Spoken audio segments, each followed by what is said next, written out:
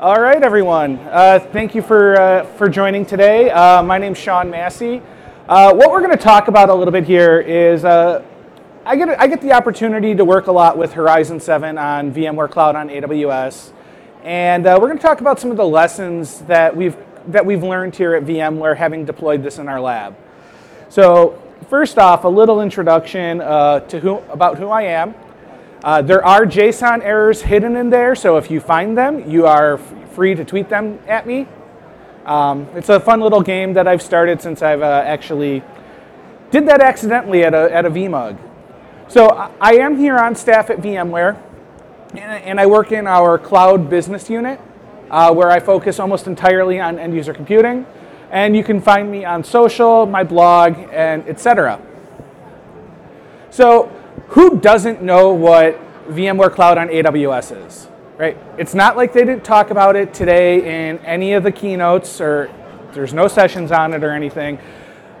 So there's only a couple of marketing slides in here. I promise I will keep them short, just because I know I'm standing between you and free beer just down the hall. So VMware Cloud on AWS is a strategic partnership between VMware and AWS, right? It takes everything that VMware has on premises and combines it with the cloud-based consumption economics and as-a-service offerings that Amazon can provide.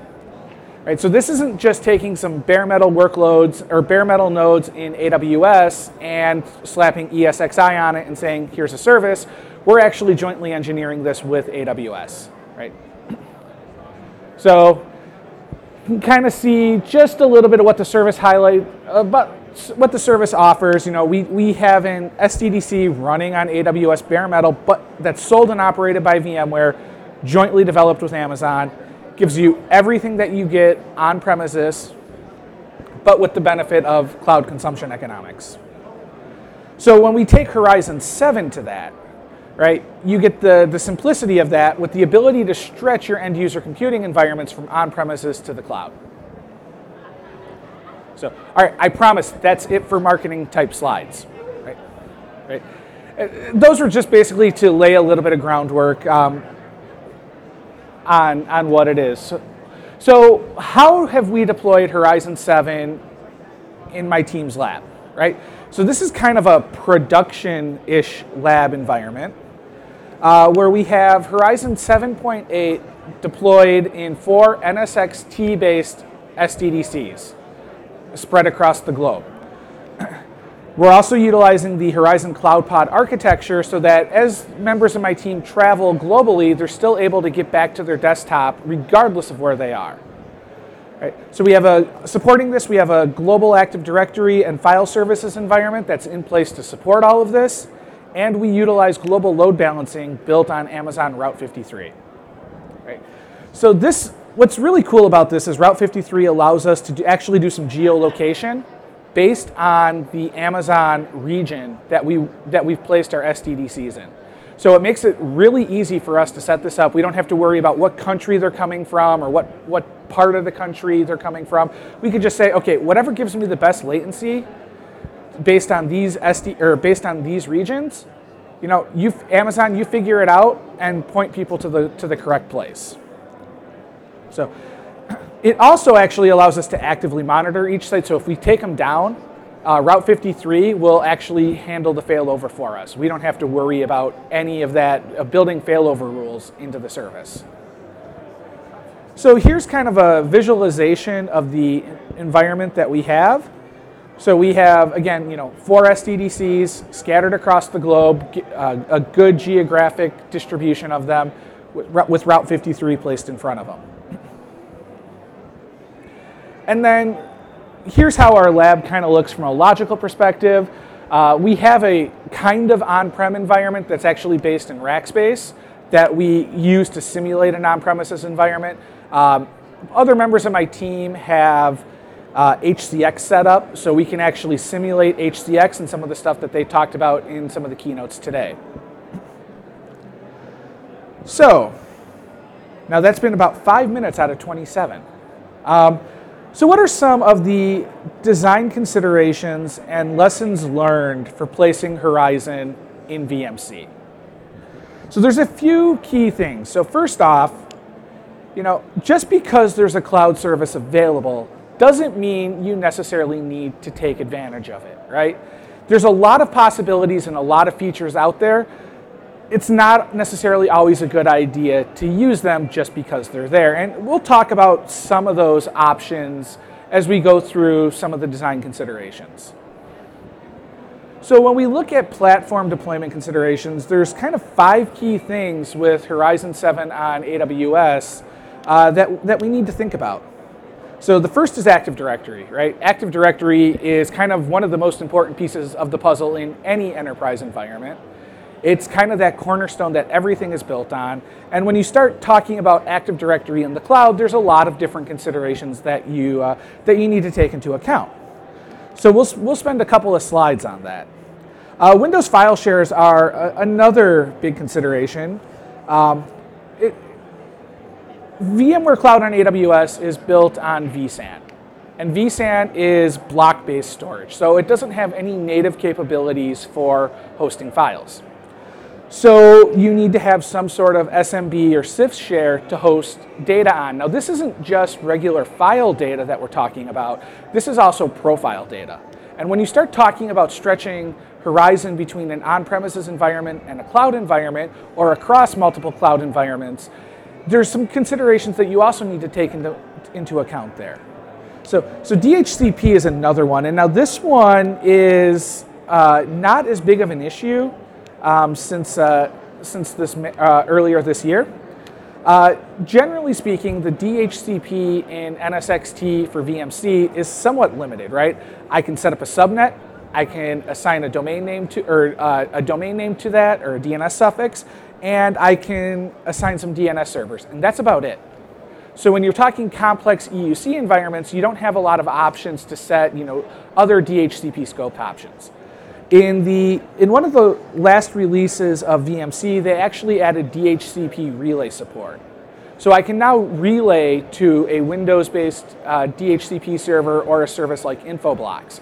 However, that's kind of an all or nothing thing. If I turn it on, I have to do it for all of my subnets that I use DHCP for. Image management's a challenge, right? Since we're talking about syncing between cloud environments or from on-premises to the cloud, we have to keep our images in sync. And so there's challenges to that as well that we have to work around. And finally, app volumes. So app volumes has a multi-site reference architecture. That reference architecture actually requires a shared data store. So the problem with this is today in VMC, you only can use vSAN. There's no method to bring in additional storage, such as an NFS share from your on-premises environment, or even third-party storage from Amazon using something like EFS. So there's no really good way to automatically replicate app stacks. So if you're doing app stacks, today it's kind of a manual process. You have to export them, copy them up, and then import them manually. All right, so let's talk about Active Directory, right? I mentioned Active Directory is kind of one of the most important services for any end-user computing environment. And there's a number of factors we have to consider when designing Active Directory for VDI in the cloud, right? So availability is a big one because Active Directory has to be available. If Active Directory is not available to our cloud service and users go to sign in, well, they're not going to be able to sign in, right? There's nothing there to authenticate them against. It also could be a problem because Horizon actually utilizes Active Directory as part of its desktop provisioning process. So when we're creating instant clone desktops, for instance, it's pre-creating the computer account and then it's doing a domain join when that instant clone is created. If Active Directory is not there, the provisioning process itself will fail. So if we're considering a solution like this for DR, we have to design Active Directory to make sure that it's going to be there in the cloud, right? Another challenge with this is performance, right? So depending on where we have our domain controllers, that's going to have a big impact on how the Active Directory service performs, right? So having domain controllers remote to our service is going to impact login times, right? If I have my domain controller in a different site, I go to log in, it's got to go over the network, process the login, come back, and then it also has to do things like group policy and pull that down. If I have file servers there as well, then it's got to pull that stuff in. So you end up with a bad user experience when it comes to authentication and login. And the same goes for group policy replication and applying group policies. Again, if that domain controller is in a remote site and I go to apply that group policy, the experience is going to be bad because it's going to take longer to pull down group policy and apply them. I'm going to come back to security because that's every security person's favorite topic, Active Directory in the cloud, and talk a little bit about manageability. Right? So there's a number of different options, which we're actually going to talk about on the next slide, and as to how you could design an Active Directory environment for the cloud and what different customers are looking at. The challenge with some of these environments and some of these designs is that there's design consideration trade-offs that can impact how you apply group policy and the challenges with managing group policy, as well as how you troubleshoot when things don't work properly. And there's a number of different architectures that involve multiple forests and multiple domains that for some organizations that are used to their typical, hey, here's my single AD forest, they wouldn't be used to. And they wouldn't know where to start with or how to manage it. And then there's group policy implications for that as well. If I'm doing group policy across a trust for VDI, there's certain group policy objects I have to turn on in order for my user policies to apply on a desktop that's not in my domain. So those two kind of go hand in hand because there's a lot of troubleshooting that can go into that when things don't work properly. And for organizations that aren't used to that setup, it can be a burden to overcome. So now let's come back to security. Right?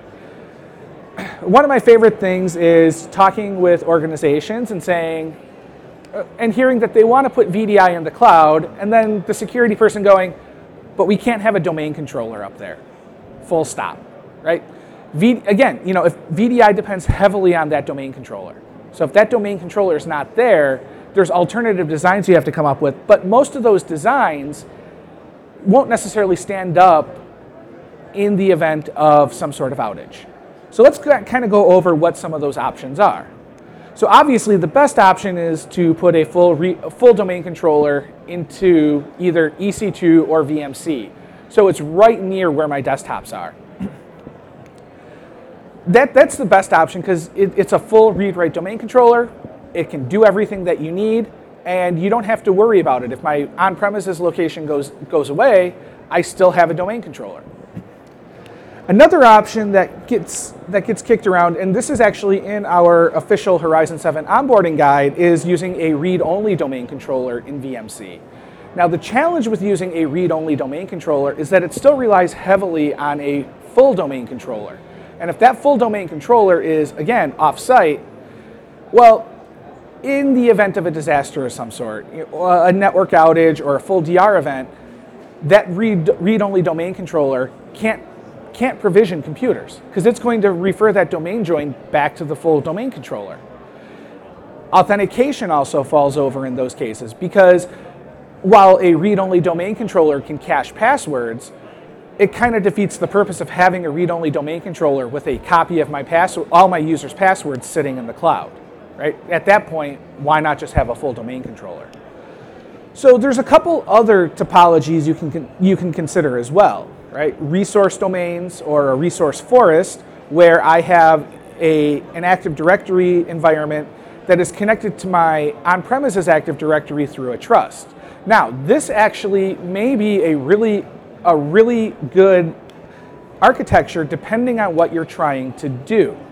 So some environments, if you're looking to use the VMware Cloud on AWS environment for like a seasonal workers, for instance, right? Where those are workers who are going to be there temporarily, they just need some access to some applications back on premises, that could work really well because I can just put all their accounts in that forest. I can put all the computer accounts in that forest. If my on-premises environment fails in some way, if my network connection fails, they can still sign in, and depending on what applications they're using, they can still work. Right? If I'm looking at this from a disaster recovery perspective, on the other hand, I may end up in a situation similar to a read-only domain controller environment where my on-premises goes away, my cloud environment is functioning, I can provision desktops, but users can't authenticate, right? Which again defeats the purpose of having it as a DR environment. Now, kind of a subcategory of that is that Amazon has a managed Active Directory service that runs fully in EC2 in the customer environment that's connected to VMC.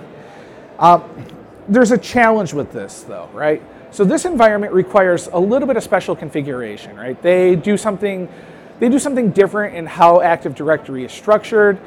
So computers don't go into the default locations, you don't have full admin rights on that domain, and you don't have the ability to fully manage everything. The other thing is if you're looking at doing something multi-region in VMC, where you have Horizon in 2 separate regions, the Amazon Managed Directory service is region specific. So I may need to have 2 different ones depending on what I'm doing, which again adds to a little bit of management overhead. And finally, the last one's a really bad option, which is don't put any domain controllers in the cloud, and that's just kind of like rolling the dice. You know, that's the one where once you do it, it may work when you test it, but something bad is definitely going to happen, and your whole environment's going to fall down. So networking and Active Directory service availability kind of go hand in hand, and these can be 2 of the biggest challenges in designing an effective Active Directory environment, or excuse me, an effective VDI environment, and they can also be huge design drivers because whatever the security team says is probably going to be what your design requirements will be. So now let's talk a little bit about file services, right? File services are another big option or a big design consideration, right? Because file services are where user data is going to live. And user data needs to be accessible and quick. Now, this can be in 2 different ways, right? First off is going to be user profile data, which is going to load at login, and if that's not local and easily available, you're going to have a bad login performance, which is going to turn people off to the service. The other thing is the other type of data is their department file shares. And so those may not be as important. Pulling data over the wire may not be as big of a deal, but still, if there's latency there, a bad performance could turn users off to the service. All right, so what are some options here that we can look at? The first, obviously, is some sort of Windows file server or file server appliance. And there's a couple of trade-offs here that you need to consider when doing this. You have to consider data locality versus ongoing operational cost versus resource consumption. And those 3 kind of go together, right? You want your data to be close, but when you're going to run this in the cloud, depending on where you run it, you may be adding additional expense to get properly sized EC2 instances, or you may have to make a trade-off between having storage available for persistent desktops and storage available for file servers, right? If you put stuff in EC2, there are potentially some network limits that may impact your performance, right? Every EC2 instance has a network throttling on it, right? There's so much bandwidth that you get per instance. And while you can contact Amazon support and have that increased, you may not know to do that until you run into issues. And finally, if you're using DFS replication, you have to know how much bandwidth you're going to use replicating files. Replicating into AWS is free, right? They want you to bring stuff into the cloud service. But if you want to replicate back, say you're doing a 2-way DR type thing, or you have active file shares, everything that gets replicated out will cost you money. So you may have unexpected bandwidth charges. So there's another option also available. This is kind of more of a native cloud services option, Amazon FSx for Windows File Server. So this is a service that is tied to a specific region. It will work in multiple AZs, but it's not truly multi-region. You can connect it across regions, but again, you still have that outbound bandwidth problem where you're paying for data that's transiting between regions. It doesn't replicate with on-prem content. Again, you can replicate content in, it's not very easy to get it out. And finally, this service requires Amazon Managed Active Directory. So if you want to take advantage of a native file service in the cloud, you have to also have Amazon's Managed AD. So that might mean network trust, or excuse me, Active Directory trust between on-premises and the cloud. All right, so multi-site image management, right? There's a couple of ways you can do this, right? Automation, though, is the key, right? And this goes for on-premises VDI as well as cloud VDI. You want to automate your image management, especially now with Windows 10 and the fact that Microsoft releases every 6 months, right? One of the easiest ways to kind of handle replication between sites is to just export your ODF or OVF and import it in in VMC or your remote site. You could also utilize content library for this. However, we actually have a not supported but works nicely option of using S3 as a content library. So if you're interested in learning more about that, I have a link to a blog post up here.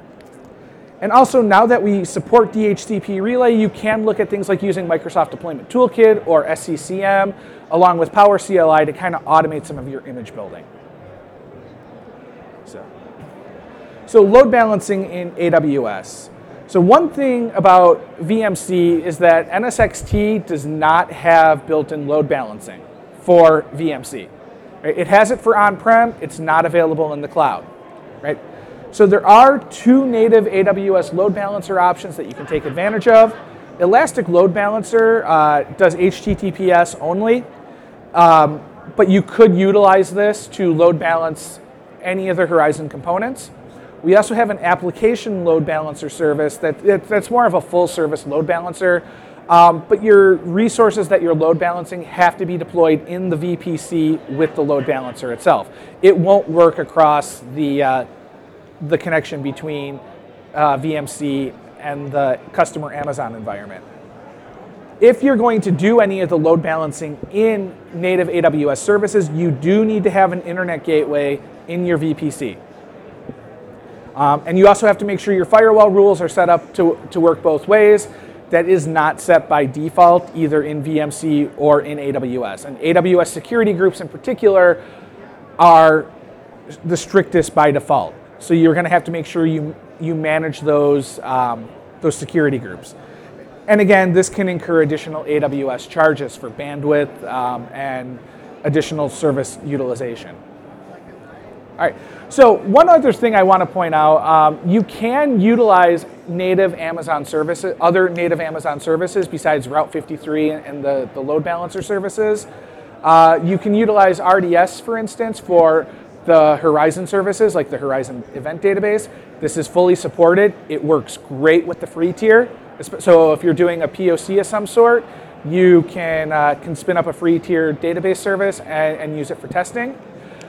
Key thing to keep in mind here is when you provision this, in all the testing I did, the first time I provisioned that database service, I would tell it specifically what AZ I wanted it in, and then Amazon would go, no, you really didn't want it there, you wanted it over here. So you'd have to tear it down and redeploy it. The second time, Amazon seemed to listen. So you also want to make sure that whatever AZ you deploy it in is connected to your VPC. Or excuse me, is connected to the SDDC. Right, so you want, if you have your VPC, you want to make sure you have a subnet in that availability zone that's the same one as your SDDC environment. And I have a walkthrough on my blog on how to do this that is fairly detailed.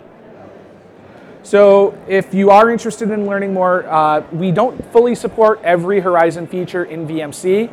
We have a KB article out there that covers what we support and what we don't support. So finally, here's that KB again. And if there's anything else you want to learn about this, we have some great resources. We have a Horizon 7 on VMC guide that's a reference architecture and high-level deployment guide. And we also have our VMware EUC Tech Zone site that is all sorts of deep information on all of our EUC products.